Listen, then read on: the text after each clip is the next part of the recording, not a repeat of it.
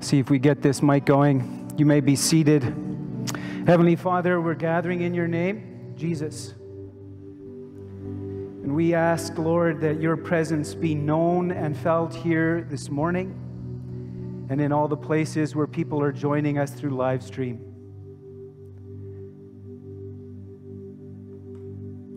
We love you. We need you. And so as we open up the scriptures this morning, we pray that you would illuminate the truths that you have for us, that you would enable us to hear from you, our Heavenly Father. In Jesus' name, amen. Amen. Thank you again, music team. Well, Yahoo!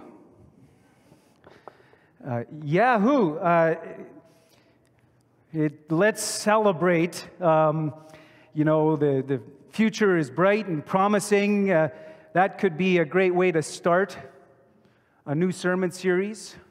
And to be honest, as a new incoming pastor, I would love to start that way, with enthusiasm and optimism and fireworks. But if I were to do that, I think I would be taking a shortcut and ignoring some of where many of you are actually at these days. Some of the challenges and some of the struggles and some of the difficulties that we've experienced over the course of this last year, presently or even in the past. It's good to see people here. It's good to see you. Some people have, during this last year, have been working. They've been in the grocery stores and in the hospitals and in the various places, and they have been working through this time. And it has been challenging and difficult because systems have been changing and protocols have been changing, and it's been rapid and constant in that regard. And then we have people that have not been working. They've lost their job, a small business, whatever the case may be, and they're actually at home, or maybe they've just been isolated and stuck at home. And maybe you're a parent or a guardian and you have some children and you've been trying to figure out, okay, first they go to school, then they don't go to school, and then they yes and no, and then maybe it's part-time or half-time or this age group or that age group, and you're just trying to figure out what's going on. And frankly, a lot of parents or guardians are just exhausted. And speaking of which, the students, this last year in school has been difficult. And if you've been writing tests, maybe a lot of them have had to be online. Exams online. It's crazy. And then we have those that are graduating, and then people are looking for jobs. Students after school, whether it's high school or university, or people that were out of work and now we were job hunting. And all of this is just a bit of a glimpse into the COVID pandemic context, the realities of what this last year has been like. And you're kind of walking around and you're wondering, what is this weight that I'm feeling? It kind of comes uninvited. It can come at any time. It's unannounced. And at times, it feels kind of heavy. It's like a wave. It just comes and then it goes. Sometimes it's a big wave of weight, a kind of a heaviness. Sometimes it's a small, and the frequency, who knows? And you wonder to yourself, like, what's actually going on? I'm in my living room. I'm not standing at the water.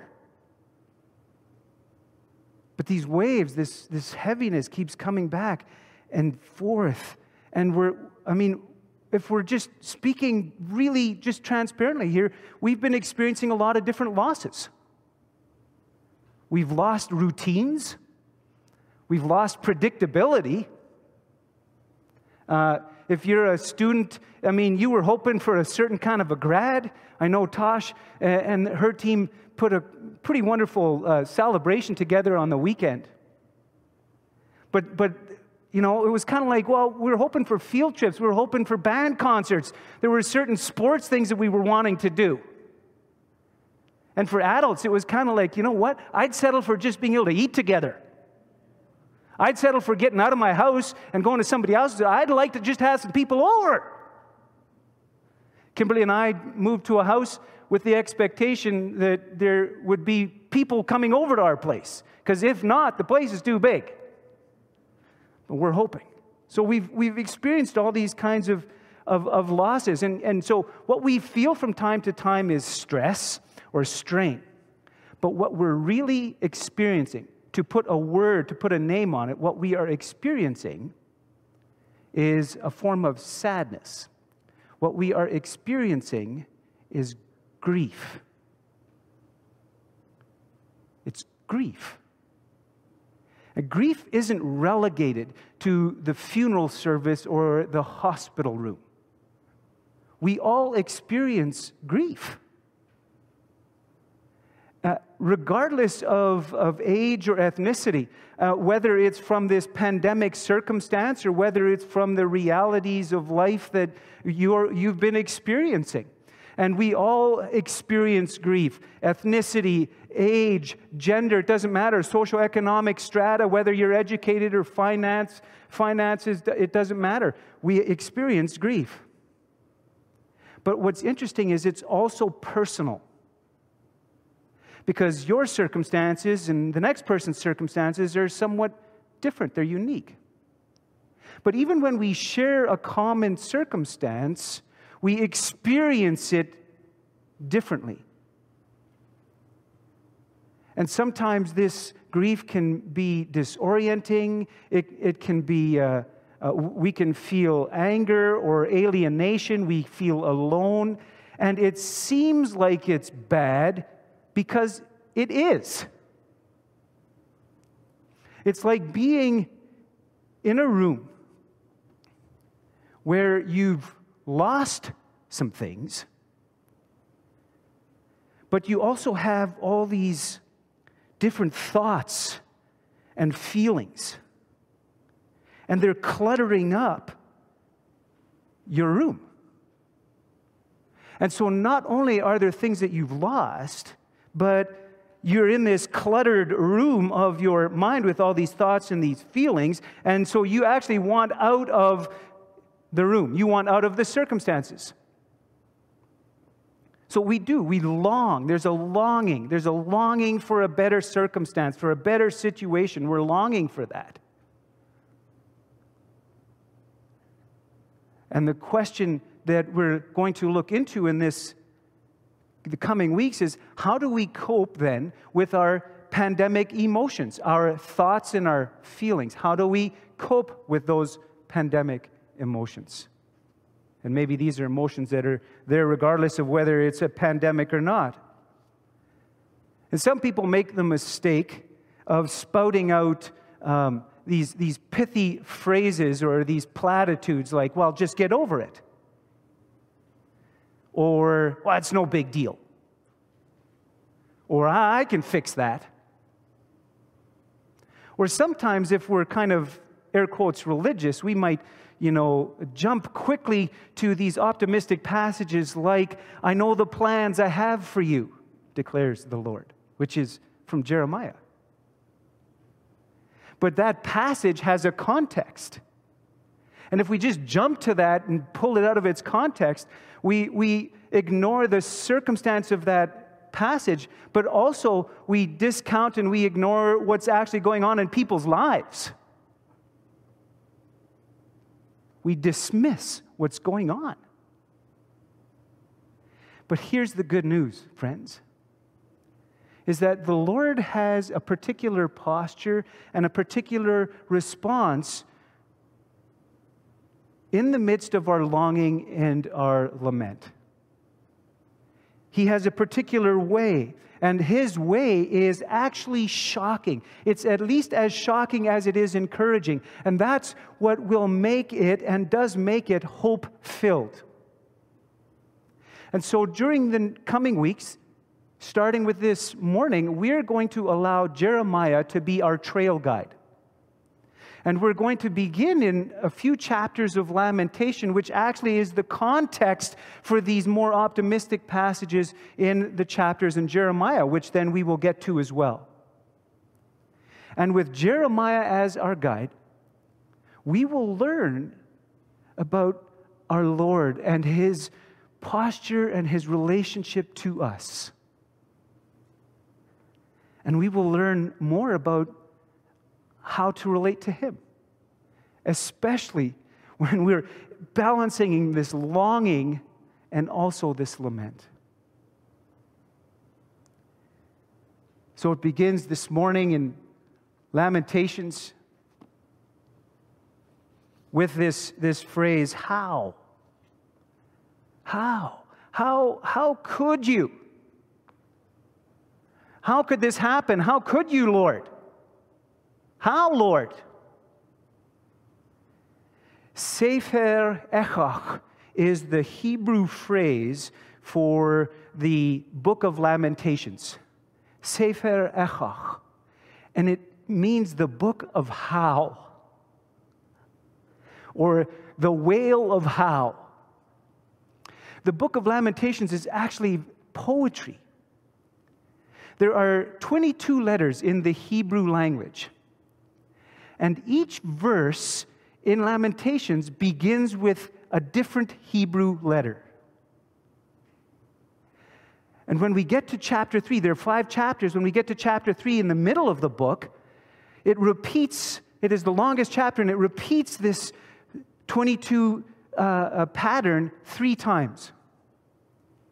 Another interesting thing in this poetry is that the beginning of the book of this book of How starts off, the passages, the verses are quite large and strong. But by the time we get to chapter 5, there's only, the verses have diminished, the stanzas have diminished, and it's like the poet Jeremiah is like running out of breath.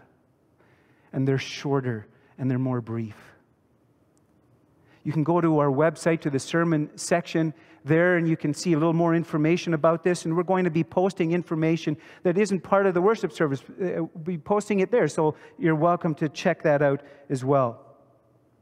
So Babylon was the army that was beyond fierce. And they were the ones that conquered and destroyed Jerusalem in 586 BC. And they were notorious. So that's what's going on here at the beginning of Lamentation. They were notorious for actually burning the field and then dumping salt on the field so nothing could grow there afterwards. Literally scorching the ground. And that's what happened. And so there was smoke and there was smell and there were cries and wails that I'm sure kept ringing on in Jeremiah's ears long after the people had been carted off or killed. And so here he is, Jeremiah, having seen and witnessed all of this. He's the one who wrote Lamentations. Lamentation indeed. And so he begins writing in this poetic form to express his perspective, but also he gives voice to the people and the experience that they went through. And so this morning we're going to read chapter 1. And as we do, I want to invite you to listen. You can, if you're joining us by live stream, you can go to the sermon section of the website and pull that sermon supplement from there. You have one in your bulletin. There's a few questions that will help as you listen to what we're going to hear this morning through Lamentations 1. Consider, what is the imagery that's being given to us? What is the complaint that's being voiced? What is the view of God? What is the primary request? What are they asking as we read Lamentation chapter 1. Let's listen together. How lonely sits the city that once was full of people. How like a widow she has become. She that was great among the nations. She that was a princess among the provinces has become a vassal. She weeps bitterly in the night with tears on her cheeks. Among all her lovers, she has no one to comfort her. All her friends have dealt treacherously with her. They have become her enemies. Judah has gone into exile with suffering and hard servitude. She lives now among the nations and finds no resting place. Her pursuers have all overtaken her in the midst of her distress. The roads to Zion mourn, for no one comes to the festivals. All her gates are desolate, her priests groan. Her young girls grieve, and her lot is bitter. Her foes have become the masters. Her enemies prosper because the Lord has made her suffer for the multitude of her transgressions. Her children have gone away, captives before the foe. From daughter Zion has departed all her majesty. Her princes have become like stags that find no pasture. They fled without strength before the pursuer. Jerusalem remembers, in the days of her affliction and wandering, all the precious things that were hers in days of old. When her people fell into the hand of the foe and there was no one to help her, the foe looked on mocking over her downfall. Jerusalem sinned grievously, so she has become a mockery. All who honored her despise her, for they have seen her nakedness. She herself groans and turns her face away. Her uncleanness was in her skirts. She took no thought of her future. Her downfall was appalling, with none to comfort her. O Lord, look at my affliction, for the enemy has triumphed.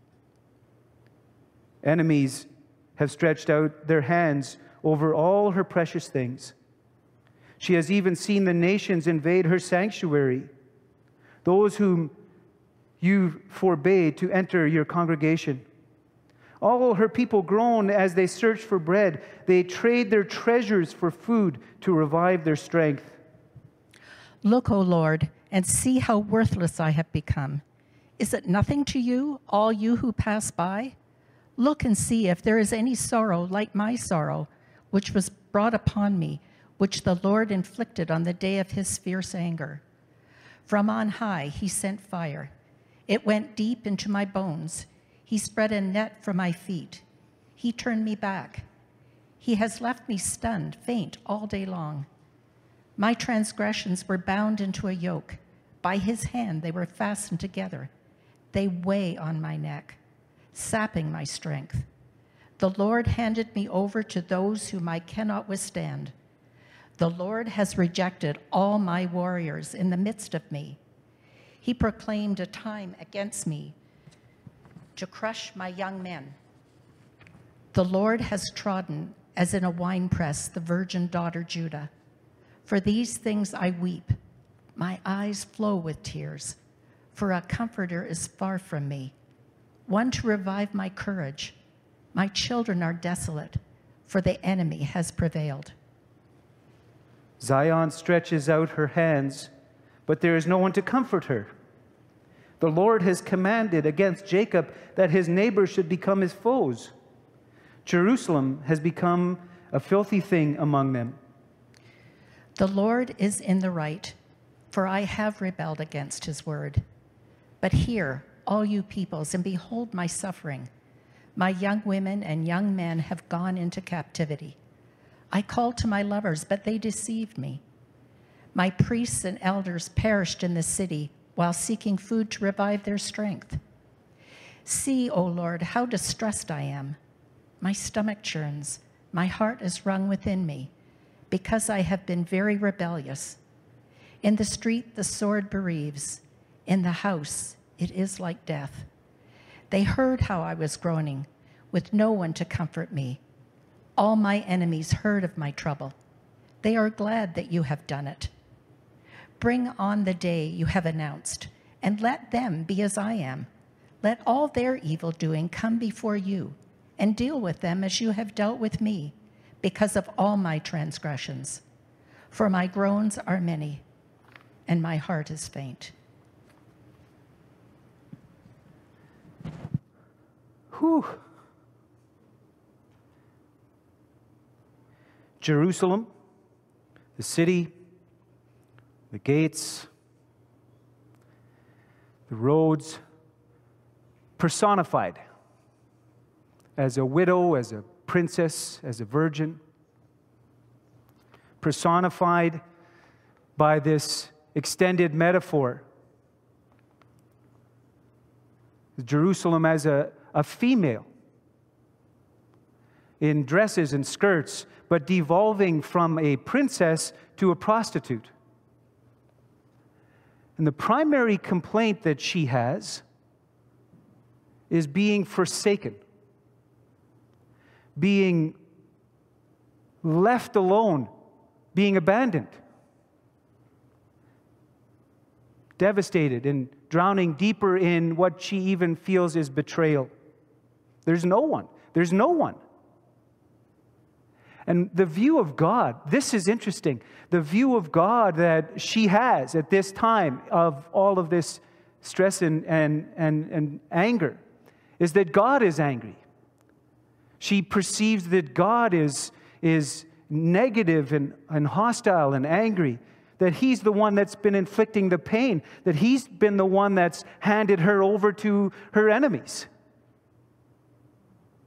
That's her perspective of God, her view of God. But then she also feels like somehow God is both angry and He's also this kind of judge. He's an angry judge who somehow is right to do that, but then she says, well, since you're pounding me, also pound my enemies. And then she also has this perspective that God is also a forgiving God, that somehow He's the place to go to for forgiveness. And so we can see how this devastation and all this difficulty can really disorient us, and disoriented her, and disoriented the people. And what she asks for, her primary request, what she asks for, she says it 5 times, is comfort. Comfort. But it's a particular kind of comfort. It's a comfort that comes through presence. It's a comfort that comes through being with. And even more particularly, the kind of presence that hears her, the kind of presence that sees her. Because when that presence sits quietly alongside and sees and actually hears, that registers as truly caring. Because there is another kind of presence that's quite the contrary. Oh, she says others are present, but they're present to mock. They're present to put down or tease or be ahead over top of or put in place or coerce or force. But there's a different kind of presence, a comfort that comes through sitting with and listening and seeing and hearing.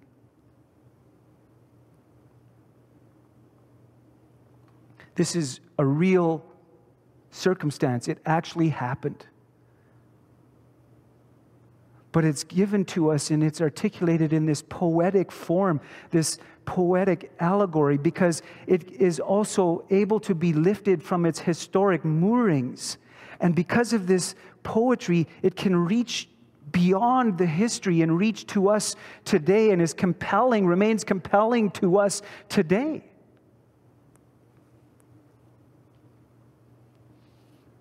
As women were treated horribly in that era. And they still are treated horribly today. I read a Statistics Canada report. It was put out in 2017. And they reported that 22 out of 1,000 people that they talked with self-reported sexual assault. 22 out of every 1,000. So this was statistics from 2014. So they extrapolated, based on the population of that time, they extrapolated that would be about 636,000 people in our country that's self-reported. And among those that were most hard done by were women, young people, indigenous people, single people, and people that identified as gay.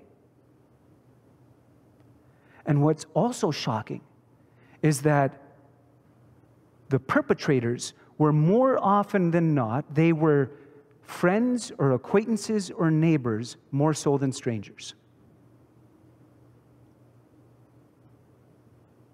So the context of being victims and women is horrible, but also the pandemic itself has been very difficult this past year. Anxiety is on the rise. Depression is on the rise.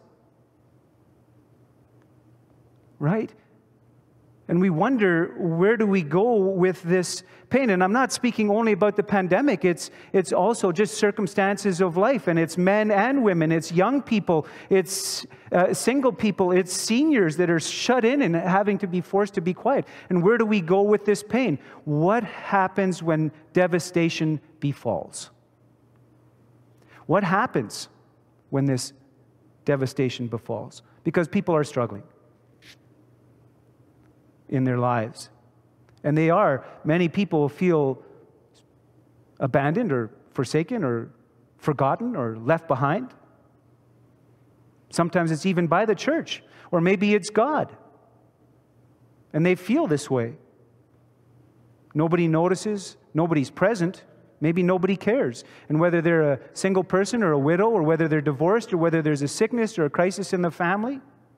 And so accusing God is very familiar. We can get angry at God. Well, He caused it. He's handed me over to this. But is that what we know about God as revealed in Jesus the Son? Is that really what we know about Him and how He relates to us? What we can do, perhaps, is, since that makes sense, but what we can acknowledge is that difficulty and challenges can muddle our thinking. That challenges and crisis and difficulty actually challenge our understanding of who God is. It challenges, it tests our theology. And you know what's so brilliant about what we just read in that whole chapter? Is that God doesn't say a word. He doesn't jump in there and attempt to defend Himself. He doesn't say, snap out of it, or you idiot, or any of that. Rather, He is quiet and He listens. He's quiet and He listens to the lament. He opens up space and allows that to come out. In fact, He even wears the accusations.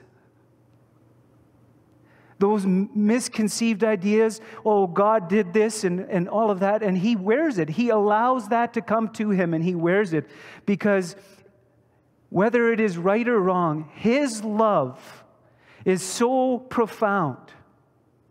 He understands, He sees the circumstance, and He understands that lament is so right and makes so much sense under the circumstance that His love allows that space to be opened, and for Jerusalem, for her and for the people to talk with Him and to Him. Like a daughter pounding the chests of a steady, waiting father before she finally collapses into her chair as Dad waits patiently and peacefully. When devastation befalls, our Lord is present with us. And He opens up the space and He begins with listening to us. Opening up space and allowing us to speak with Him and to be with Him. Lament is a very real part of life, especially when difficulty arrives and when devastation befalls, because life is muddy.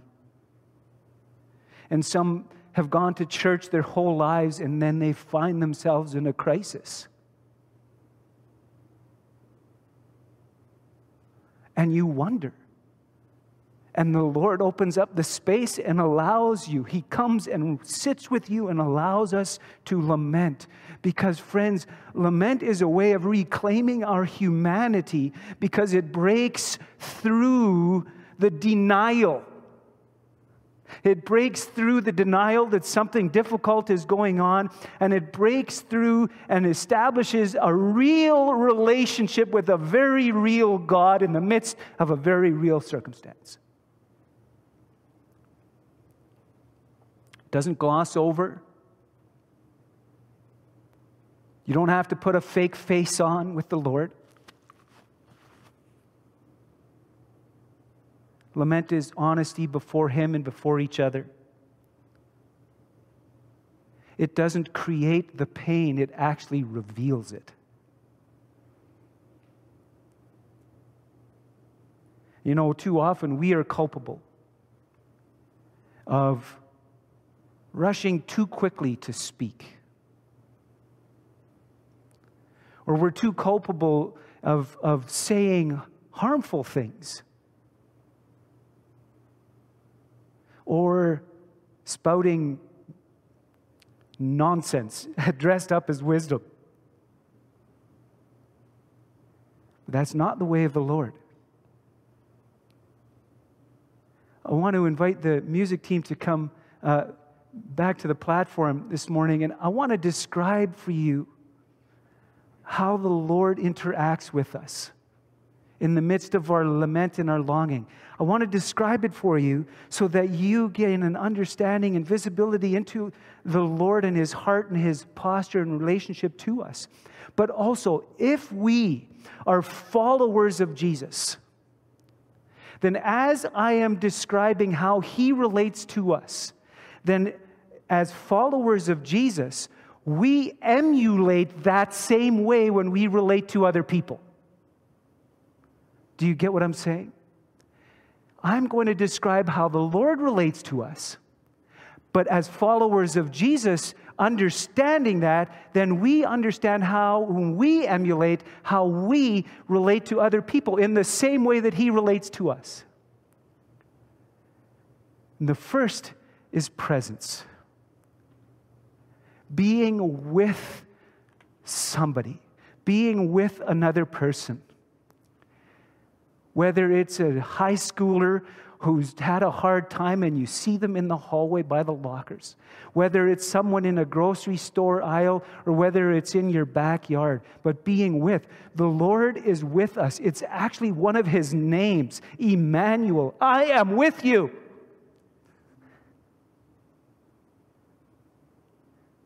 He wants to be with us. He is with us. Presence. And I know there's a hesitation sometimes when someone's going through something difficult, and it's kind of nerve-wracking to think to go and be with somebody, because you think that you have to say something, you have to know something, you have to have a certain amount of wisdom. But friends, presence already speaks volumes. That's why everything changed when the Father sent the Son to be present, because that already changed. You don't have to know anything. The Lord said to the disciples, don't worry about what to say, I will give it to you. Present. Be present. That's your present. The second that the Lord does is that He listens. He is actively listening. He listens. He hears us. He invites us to talk to Him, even if it's lament, even if we're messed up and we get it kind of wrong or whatever. He hears us and He listens. He wants to listen. He invites us to talk with Him. You know, I have 2 daughters. Kimberly and I have 2 daughters in Ontario. And it's too far right now, especially during this pandemic. But we message them and we say, hey, can we talk? Because you know what? I just want to hear you. We could talk about anything. I don't really even, but tell me what your day was like because I want to hear you. I'm just an earthly father. Our Heavenly Father wants to hear from us, especially in those times when things are difficult. He listens. You know, there's a misconception that sharing something traumatic, listen to me, there's a misconception that sharing something traumatic actually exaggerates or exacerbates the trauma, that it swells the trauma. But it's not true. We actually need to speak. The Lord knows that. It creates the space because, friends, we have all of these thoughts and these feelings in our minds. That's part of what emotions are, thoughts and feelings. And they are rattling around and they're crowding our life and our mind.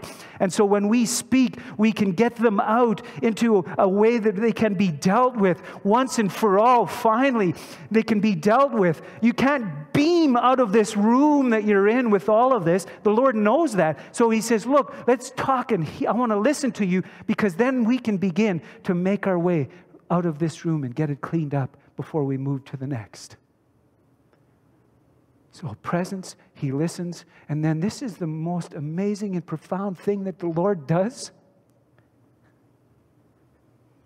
is that He empathizes with us. What that means is that He actually identifies with us. Empathy, I believe, is one of the highest forms of love. Tosh talks a lot about empathy. She wants to identify with the youth and the young adults. Hanukkah, empathizing, identifying with that person. The reason it's such a high call of love is because it's self-sacrifice. It says, I put myself down and I enter into and trying to understand the other person and actually identify with what they're going on. Not choosing whether I like or dislike, agree or not. Even though He was God, He did not consider equality with God a thing to be grasped, but humbled Himself, taking on the form of a slave and being found in human form. I mean, that's empathy. That's empathy. This is our Lord. He's with us. He's listening. And He's identifying with us. So let hope begin to flicker.